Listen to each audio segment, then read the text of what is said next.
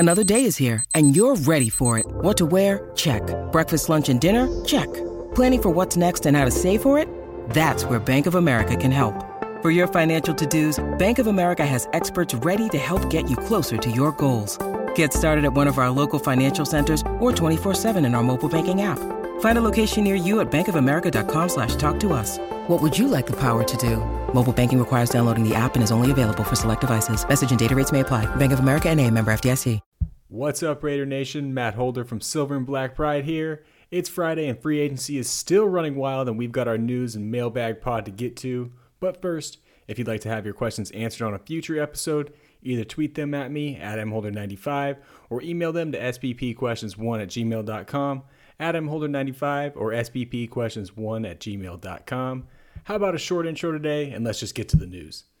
All right, first things first here, we've got some more info on some of the Raiders' new contracts, so I figured I'd quickly run through those for you guys and at least give you guys a high-level view of how they're structured, starting with Davante Adams, who received $22.75 million at signing and will get $42.9 million more in 2023, so the contract works more like a 3-year $67.5 million deal with the opportunity to grow into a 5-year $140 million contract with bonuses. Adams' cap hit will be $8.2 million in 2022, $30.4 million in 23, $21.3 in 24, and $40 million in both 25 and 26 per Pro Football Talk and Spot Track. Chandler Jones was the other big contract, and he got $32 million fully guaranteed, while the Raiders also added 2 void years for cap reliefs, so Jones's deal comes out to be more like a 2 years and $34 million. He'll carry a cap hit of about $7.4 million in 2022, $19.4 in 23 and 24, and then account for about $4.8 million of dead money in 25. Mack Hollins received a 1-year, $2 million contract that includes $700,000 at signing, a salary of $1.035 million, up to $500,000 in playing time and catches incentives, and a $10,000 per game active roster bonus. Anthony Averett's 1-year, $4 million contract comes with $3.34 million guaranteed, a $1.39 million signing bonus, a salary of $1.95 fully guaranteed, up to $510,000 in per game bonuses, and $500,000 playing time incentive. Amir Abdullah received a 1-year, $1.875 million deal with about $150,000 in signing bonus and a $1.035 million salary. On to some signings, and the first one is backup quarterback Garrett Gilbert. You might remember Gilbert from the 2010 BCS National Championship game when he took over for Colt McCoy as Texas's quarterback. Gilbert played for the Longhorns for 2 more seasons after that and ended up transferring to SMU for his final 2 seasons of college before becoming a 6th-round pick of the then St. Louis Rams, and he bounced around the league ever since then and was even part of the infamous AAF season ever since. He spent some time with the Raiders back in 2015 and 2016, and he's also played under McDaniels with the Patriots a few times, so this will be somewhat familiar territory for Gilbert as he projects to compete for the backup job. Las Vegas also added linebacker Micah Kiser to the roster. Kiser is originally from Baltimore and went to college at Virginia, where he's a first-team All-American and won the William Campbell Trophy as the best American college football player with the best combination of academics, community service, and on-field performance in 2017. The former Cavalier would then go on to be a 5th-round pick by the Los Angeles Rams in 2018, and he stayed in LA until 2021, where he was picked up by the Denver Broncos and played under new Raiders special teams coach Tom McMahon. Kiser has 98 total tackles, 3 PBUs, and 1 forced fumble in his NFL career, and is expected to be a special teams contributor and a reserve linebacker. Defensive tackle Kyle Peko is also joining the Silver and Black. Peko is originally from Southern California, La Habra to be exact, and is the younger cousin of Domata Peko, who had a long career in the NFL. Kyle played his college ball at Cerritos College in Oregon State, but he only got to play 1 year as a Beaver after transferring, but he was able to earn Pac-12 honorable mention honors in that lone campaign. Peko would go on to sign as an undrafted free agent with the Denver Broncos, then spend some time in Buffalo with the Bills before returning to the Broncos and playing this last season for the Tennessee Titans. At 6'1" and 305 pounds, he has some beef to the Raiders' defensive line and will likely be competing for a roster spot. Speaking of defensive tackles, the Raiders also signed Vernon Butler to a 1-year, $1.25 million contract with $450,000 guaranteed. Originally from North Pike, Mississippi, Butler ended up going to Louisiana Tech for college, where he would go on to become a first-team All-Conference USA selection as a senior.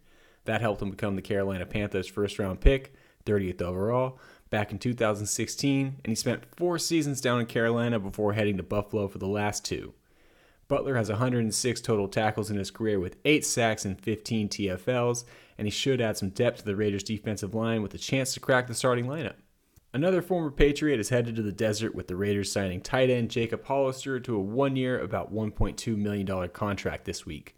Hollister is from Bend, Oregon, shout out Mountain View High School, and started his college career as a quarterback at the University of Nevada, Reno before transferring to Arizona Western College and switching to tight end.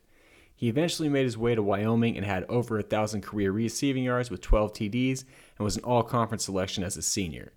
Hollister went undrafted in 2017 but signed with New England and played there for 2 seasons before playing in Seattle for 2 more, then a brief stint with the Bills and playing last season with the Jaguars. He has 83 catches for 707 yards and 7 touchdowns during his NFL career and should enter training camp in a position battle with Nick Bowers for the 3rd tight end spot. How about one more former Patriot? The Raiders are bringing in some safety help in the form of 9-year veteran Duron Harmon. Harmon is originally from Magnolia, Delaware, and went to Rutgers for college, where he was a first-team All-Big East selection as a senior. The former Scarlet Knight was the Patriots' 3rd-round pick in the 2013 draft, and he spent 7 seasons in New England before playing in Detroit and Atlanta these last 2. Harmon has 300 career tackles, 21 interceptions, 38 PBUs during his career, and is a versatile player who can line up at either free or strong safety and should at the very least add some depth to the position group, if not start. He has started 32 games over the past 2 seasons. The Raiders also kept a couple of offensive linemen in-house, re-signing tackle Brandon Parker and tackle/guard Jermaine Illuminor. Parker received a 1-year, $3.5 million deal with about $2.75 million guaranteed, while the details of Illuminor's contract have yet to be released. Both guys should have pretty similar roles as last season, with opportunities to start as the offensive line, especially on the right side, is still up in the air. I'd expect them to compete with each other a little bit and whoever the team might draft. I promised you guys last week I'd give you a rundown of the players that are leaving, so I'll go through the Raiders list of unrestricted free agents and let you know if they signed anywhere. Running back Peyton Barber is still on the open market, so is tight end Derek Carrier. Cornerback Brandon Faison is headed to play for Gus Bradley and the Colts under a 1-year, $3.84 million contract. Defensive tackle Jonathan Hankins is still available. Corner Casey Hayward signed a 2-year, $11 million deal with the Atlanta Falcons. Guard Richie Incognito remains a free agent. Same with wide receiver Deshaun Jackson. Defensive tackle Quentin Jefferson is going back to Seattle on a 2-year, $9.5 million contract. Wide receiver Zay Jones got $24 million over 3 years from the Jacksonville Jaguars. Linebacker Markel Lee is headed back to Buffalo for the vet minimum. Quarterback Marcus Mariota gets his chance to start with Atlanta on a 2-year, $18.75 million deal.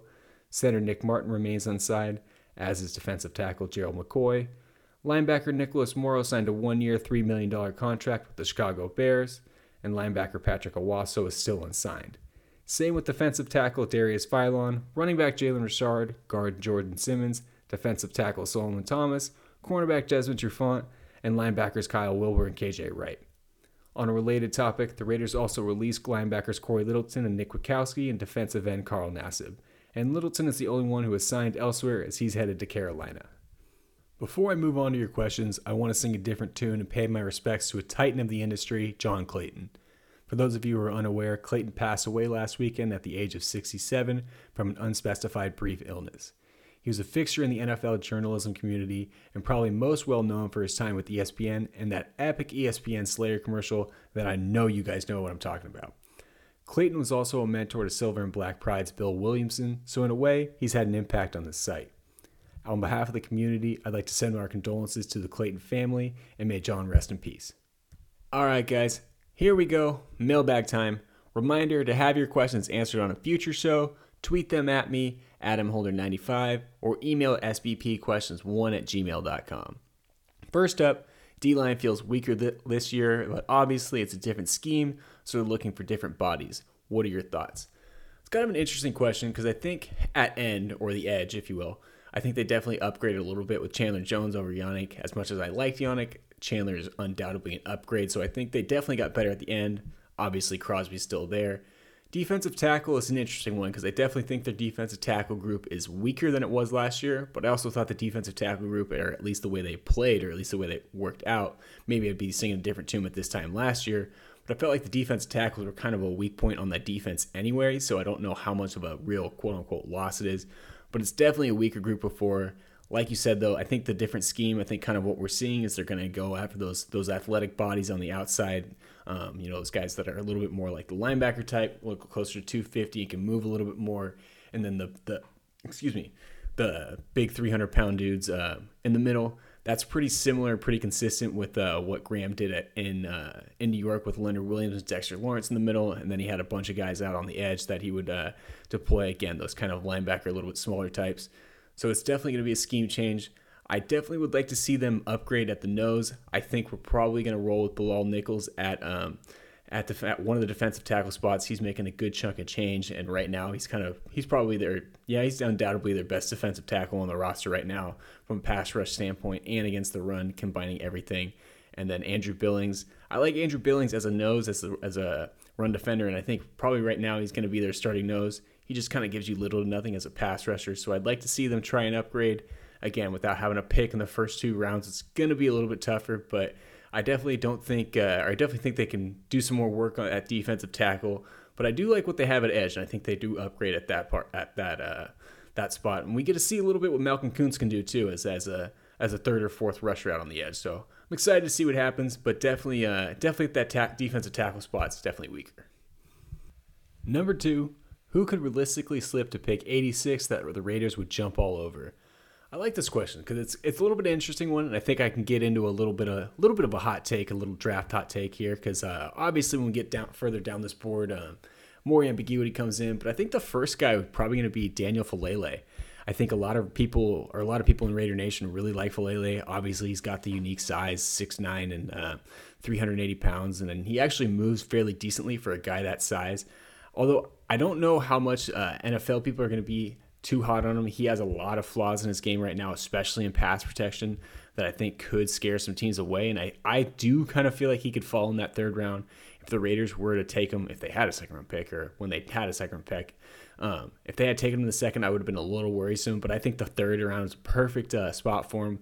Obviously, they need a right tackle. He has experience playing right tackle, can be a pretty damn good run blocker. I think he'd fit into a gap scheme really well, which is what McDaniels like to run in New England. Again, who knows what he's going to run over in Las Vegas, but if that's what they want to do, I think Faalele would be a great fit for that. Just be a biggest question of if he can hold up in pass pro would be the concern, which kind of is the running theme with the Raiders right tackles. But hey, I think that would definitely be the route they kind of go there. I don't know if you're going to find a much better offensive tackle or a starting quality tackle in the 3rd round that late, because typically those guys are going to go higher with positional value. Guy number 2, I'll go with the defensive tackle and Logan Hall. He's a guy that I think's kind of slid down the boards as we've gone down through this process. Didn't look great at the Senior Bowl. Not the biggest guy in the world. I don't think he had a great combine. Not to say that he had a bad one, but just didn't really stand out. And I think he's kind of slid and kind of got lost in the wash in this defensive tackle class, so I could see him fall into the 3rd. My biggest concern is he's kind of the opposite of what I was just talking about with the defensive tackles, where it seems like Patrick Graham is going for those bigger, beefier bodies. He's almost more like an edge size. He's put on a lot of weight and gotten bigger, but I think he's still only about 280. And like we're talking about, Patrick Graham seems to like those guys that are 290, 300 pounds or more. At the defensive tackle, so I don't know if he's going to be a great scheme fit, especially if that's what Graham's going to want to do, if he's going to want to replicate what he had in New York, but definitely a name to keep out for. And then the next guy I actually haven't watched yet, but he is on my list, and that's going to be Nick Cross, safety out of Maryland. I kind of talked about this before. I think the Raiders with Graham as defensive coordinator, he loves his safeties, and they don't have, well, now they do with Harmon, but before they don't have a young guy that could really go out and cover, and one of the reasons why Nick Cross is on my watch list is at the Combine, he ran a 4.34 40, but not like these little guys that are just like 165 pounds. That was at 211 pounds. A 4.34 to 211 pounds. I'll bet on a guy like that. Again, got to watch him, and he's on my list to check out. Hopefully that size-speed combo doesn't cause him to shoot up some boards, but definitely a guy that I keep out and keep an eye on as we come in closer on the draft process here. All right, question number 3. What does the Adams deal mean for new contracts for Carr, Renfroe, and Waller? I think I talked about Renfroe a little bit last week, but I'll touch on it briefly again. It's going to be tough with Renfroe just because with Davante Adams making so much money. Granted, it's a little bit better than what we were looking at last week now that we have the full details of the contract situation. But paying Renfroe is going to be tough.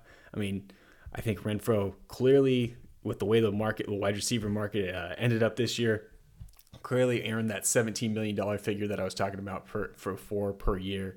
So he's going to come with a high price tag, especially if he has another big year. So it might make it tough to bring him back again.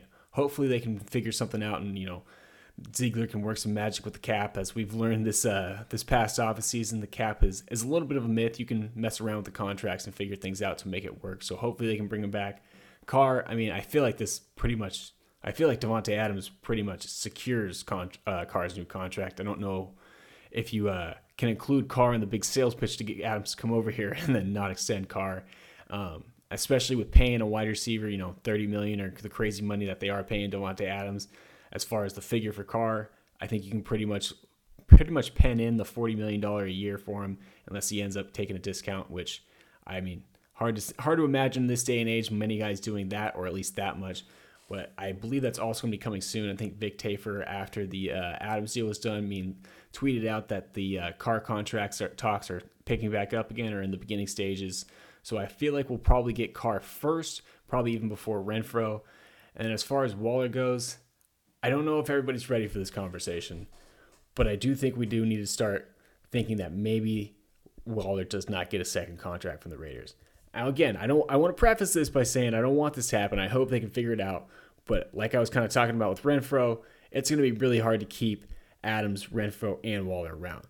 Even from a cap standpoint, if they can do it that's allocating a lot of resources into your offensive weapons and a lot of money into it. And here's the thing with Waller. He's going to turn 30 in September, and he's coming off a year where he's banged up a lot. Hopefully he can stay healthy this year, and I'll be singing a different tune at this time next year. But that's not exactly a great sign.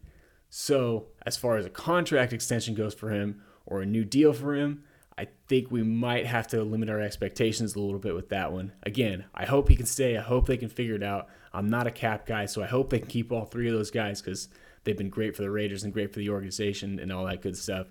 So we'll see what happens. But yeah, if I had to put the priority list on it, I think it's kind of in order as I said it from the start of the question. Probably be Carr, Renfroe, and then Waller. Last question here, number 4. With the big money Brandon Parker just got, is he now the starting right tackle and Leatherwood the right guard then? Well, Brandon Parker with a $3.5 million contract, I wouldn't consider big money. It's definitely good money that he's making, more money than he was making before. But I don't think that the contract's going to necessarily lock him into the starting spot. Again, I keep talking about it, I keep pounding the table for it. I do think they'll still try and draft somebody. Maybe if, like what I was talking about, if Falele falls, doesn't mean Falele will have, or whoever the rookie might be, will have the starting spot locked in. I think Brandon Parker at this point is probably going to walk in on training camp or mini camp and all that good stuff as the starting right tackle and probably put Leatherwood at right guard. I do think you are onto something there. That being said, too, $3 million also isn't enough to say that Leatherwood is locked in at right guard. I don't think. I think you can still give him a shot, and then worst case you have a swing tackle in Brandon Parker. But I definitely think you are onto something. Like I said, Brandon Parker is probably going to walk into the first practices, training camp, mini camp, all that stuff as the starting right tackle, Leatherwood at right guard. I get the feeling though they're probably going to stick Leatherwood at right guard. Again, kind of like I was talking about last week. You got to remember with this regime, they're not the ones that spent the first round pick on him, so they might not be as attached to we got to get to maximize the draft value from that perspective. So I could see them sticking him at guard, and he was better off there. So we'll see how it all unfolds. Again, I think they draft somebody to at least compete. If they walk into the season with starting Brandon Parker at right tackle, I'd be pretty worried because even if you think about it last year, that's not even what their plan was. They kind of just had to. So be a little worried about that, be a little shaky. But again, they were able to figure out and be able to get the job done with him out there last year. And I don't think they're done adding people to the position. So I don't think I'm not going to lock in Brandon Parker as a starting right tackle. But yeah, like I said, he'll enter training camp at least there. That's all I got for you guys this week, Raider Nation. As always, make sure you're following Silver and Black Pride and follow me on Twitter at mholder95. And please rate, review, subscribe, and download wherever you listen to podcasts. Until next time, guys.